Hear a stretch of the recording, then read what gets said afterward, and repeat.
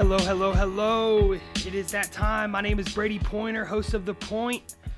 We're talking a little Dallas Mavericks basketball, a little Texas Rangers baseball, and of course the new segment I started in my last podcast, What's the Point? We're going to talk a little European soccer. Yeah, never gone to that angle before, so we're going to see how that goes. Anyway, let's start with the Mavericks. They were off yesterday. Beat the Lakers on Thursday, 115-110. They play again tonight against the Lakers. That game's on APC. Anthony Davis returned, but he only played 17 minutes. Was only able to get 4 points up. I think he shot like 2 of 10 from the field, so he wasn't all that effective. But of course, anytime he's on the court, gotta pay attention to him. Can't let him, can't just ignore him because he's recovering from an injury. He is still Anthony Davis. It was a good win for Dallas, much needed win, 2-game win streak after they beat the Pistons. And then after, of course, losing to San Antonio and then losing to Sacramento, 2 games they shouldn't have lost. Dallas has an issue, of course, playing down to teams that are below them, and they showed that with those 2 teams, but came back, beat the Pistons, what they should have, beat the Lakers, good win there, and they got them again tonight. And, these games are huge because now Dallas, with those 2 wins, Dallas sits half a game ahead of Portland for the 6th seed, and, that's huge. There's a massive difference between that 6th and that 7th seed this season with that play-in tournament, and I don't want to see Dallas in that tournament given the fact that they do play so poorly against teams that are worse than them. That is not a situation I want to find the Mavericks in, and the difference is a world difference between that 6th and that 7th seed. So now Dallas has that 6th seed. Let's want to keep them in that. Want to see them improve and get better because they are only 2.5 out behind LA for the 5th seed, and of course they got the Lakers tonight. So this game is huge. Any of these next 14 games are huge. Dallas has got 14 games left over the course of the season. 4 this month, 10 next month.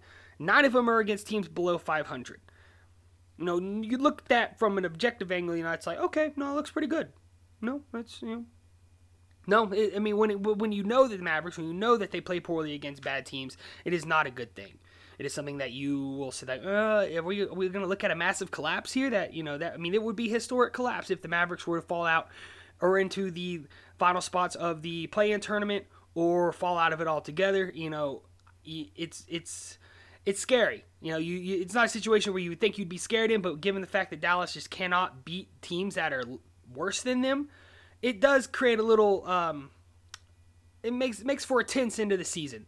So I'm interested to see what Dallas can do to finish out this season. I think they've kind of maybe have found these last 2 wins have kind of given them some confidence that they needed, and hopefully they can continue that over the course of these next 4 games because after LA, they've got the Warriors, Kings, and Pistons. 3 more games that they can win. Of course, got to watch out for Steph and Golden State. That could be a game Dallas would lose. But got to beat the Kings. Got to get a revenge win against the Kings after losing to them earlier this week. And then you got to beat the Pistons. You got to do what you got to do against them. Can't be losing teams like Pistons and the Kings. So I don't. Dallas has a really good chance to improve their position. They have a very, very solid chance to go up to that 5th seed and make their lives easier in the playoffs. But they also have a good chance to fall back into that play-in tournament and really, really, really hurt their chances of doing anything in the playoffs. And that sucks that we're talking about this because Dallas is supposed to be one of the top 4 teams in the West this year, and it just hasn't worked out like that. Of course, COVID. They've had injuries, and they had the ice storm that took them out for an entire week. So Dallas' schedule has been easy, but they've had some rough times throughout the season that they've had to come over and they've had to get through, and they've done a pretty decent job of that.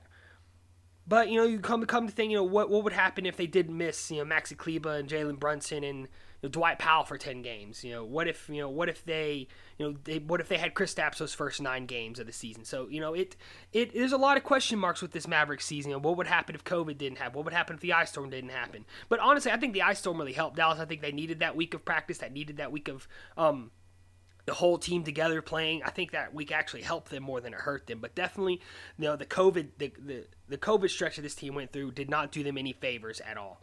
So, there are some question marks, and this team was supposed to be one of the better teams in the West, and it just hasn't worked out like that. There's still going to be a tough out in the playoffs, I think. The Dallas still has Luka. They still got Luka. You can't ever deny that. And any team that Luka's on is going to be tough out in the playoffs, especially if that team can stay healthy. And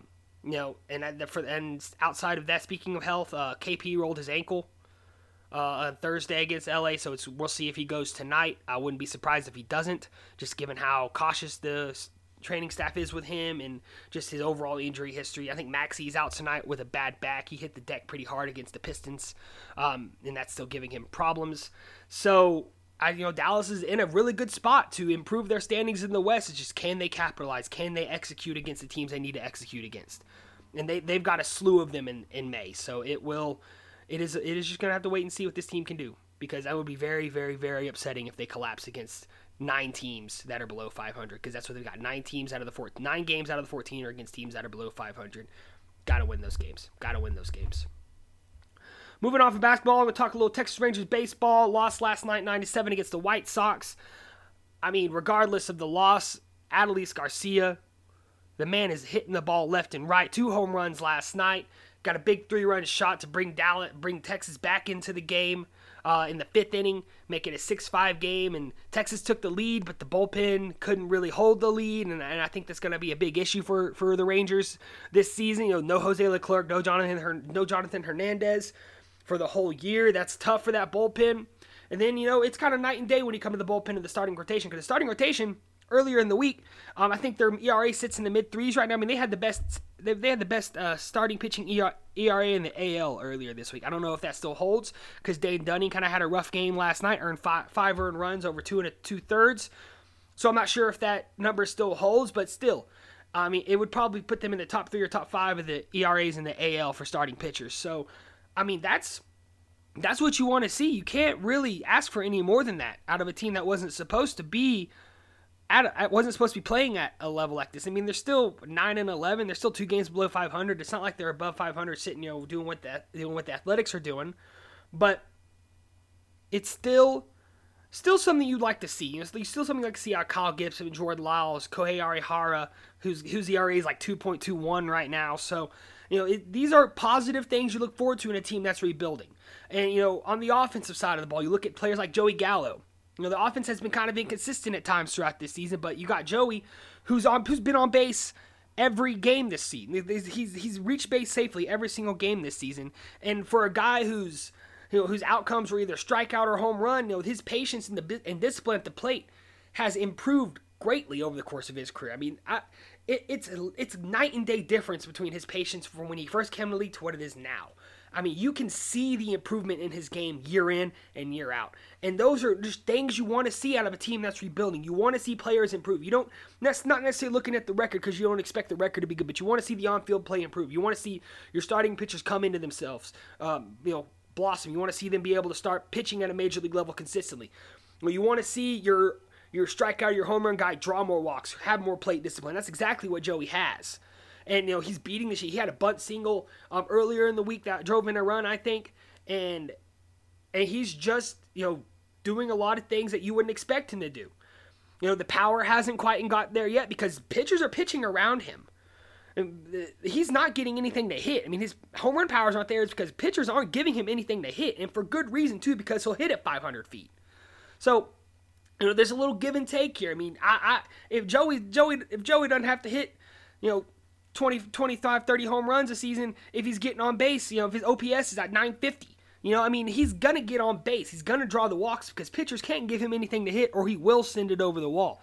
So it's a little give and take here. The power will come. Pitchers will realize, if the Rangers offense as a whole can become more consistent, then when the players around Gallo start hitting the ball better, then pitchers will have to pitch to him. Pitchers will have to give him stuff to hit. And then we'll see the power numbers come through.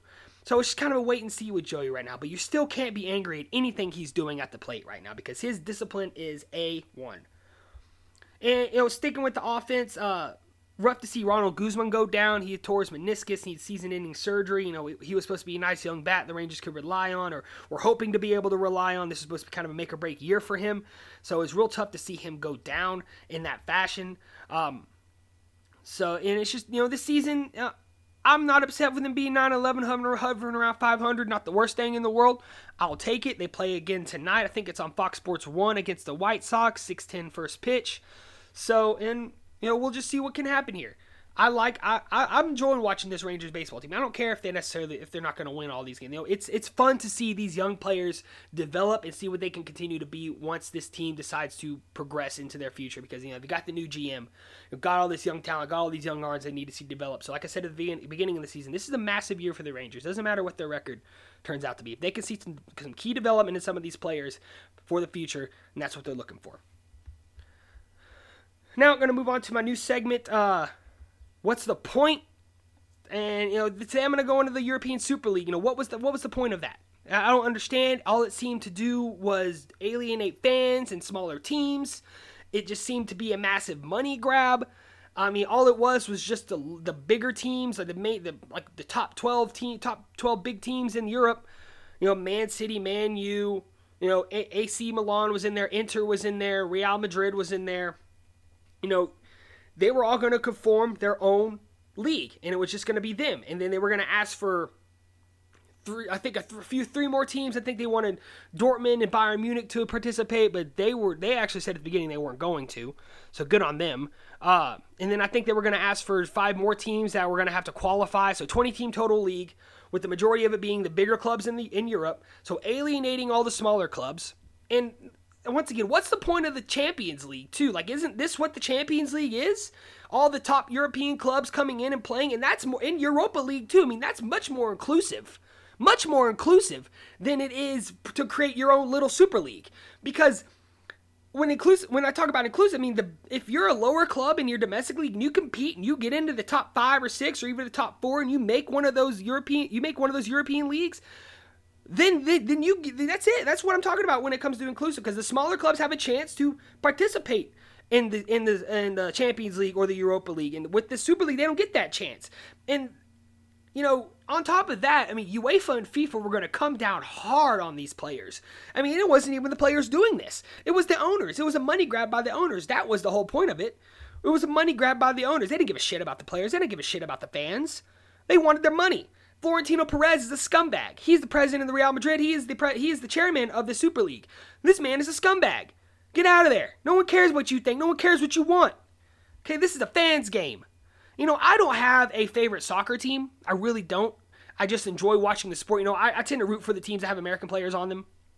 So this wasn't going to affect me as it would somebody that has like long ties to a specific team. But it still kind of irritates me that all this was a money grab. This was no account for what the fans think, what the fans want in Europe. And the fans in Europe, especially in England, all over, they were unhappy. They were protesting in front of stadiums. I mean, they were unhappy with this. So, and it's pissing me off. And I'm not even a huge soccer fan. I just enjoy watching the sport. I think it's a fun game to watch.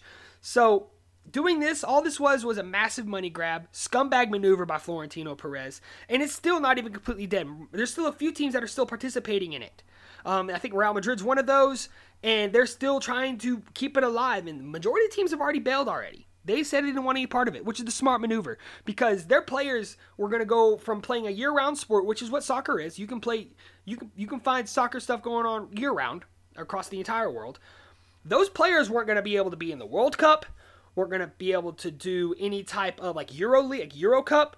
They weren't going to do any international play at all. So no Champions League, nothing. So FIFA and UEFA were going to come down hard on these players if they would have went to the Super League. They would have only done the Super League, and that's it. They wouldn't have been able to play anything else because the governing bodies that governed them weren't going to allow those players to participate. So the year-round sport was going to turn into just a regular season, like you find at like baseball or football.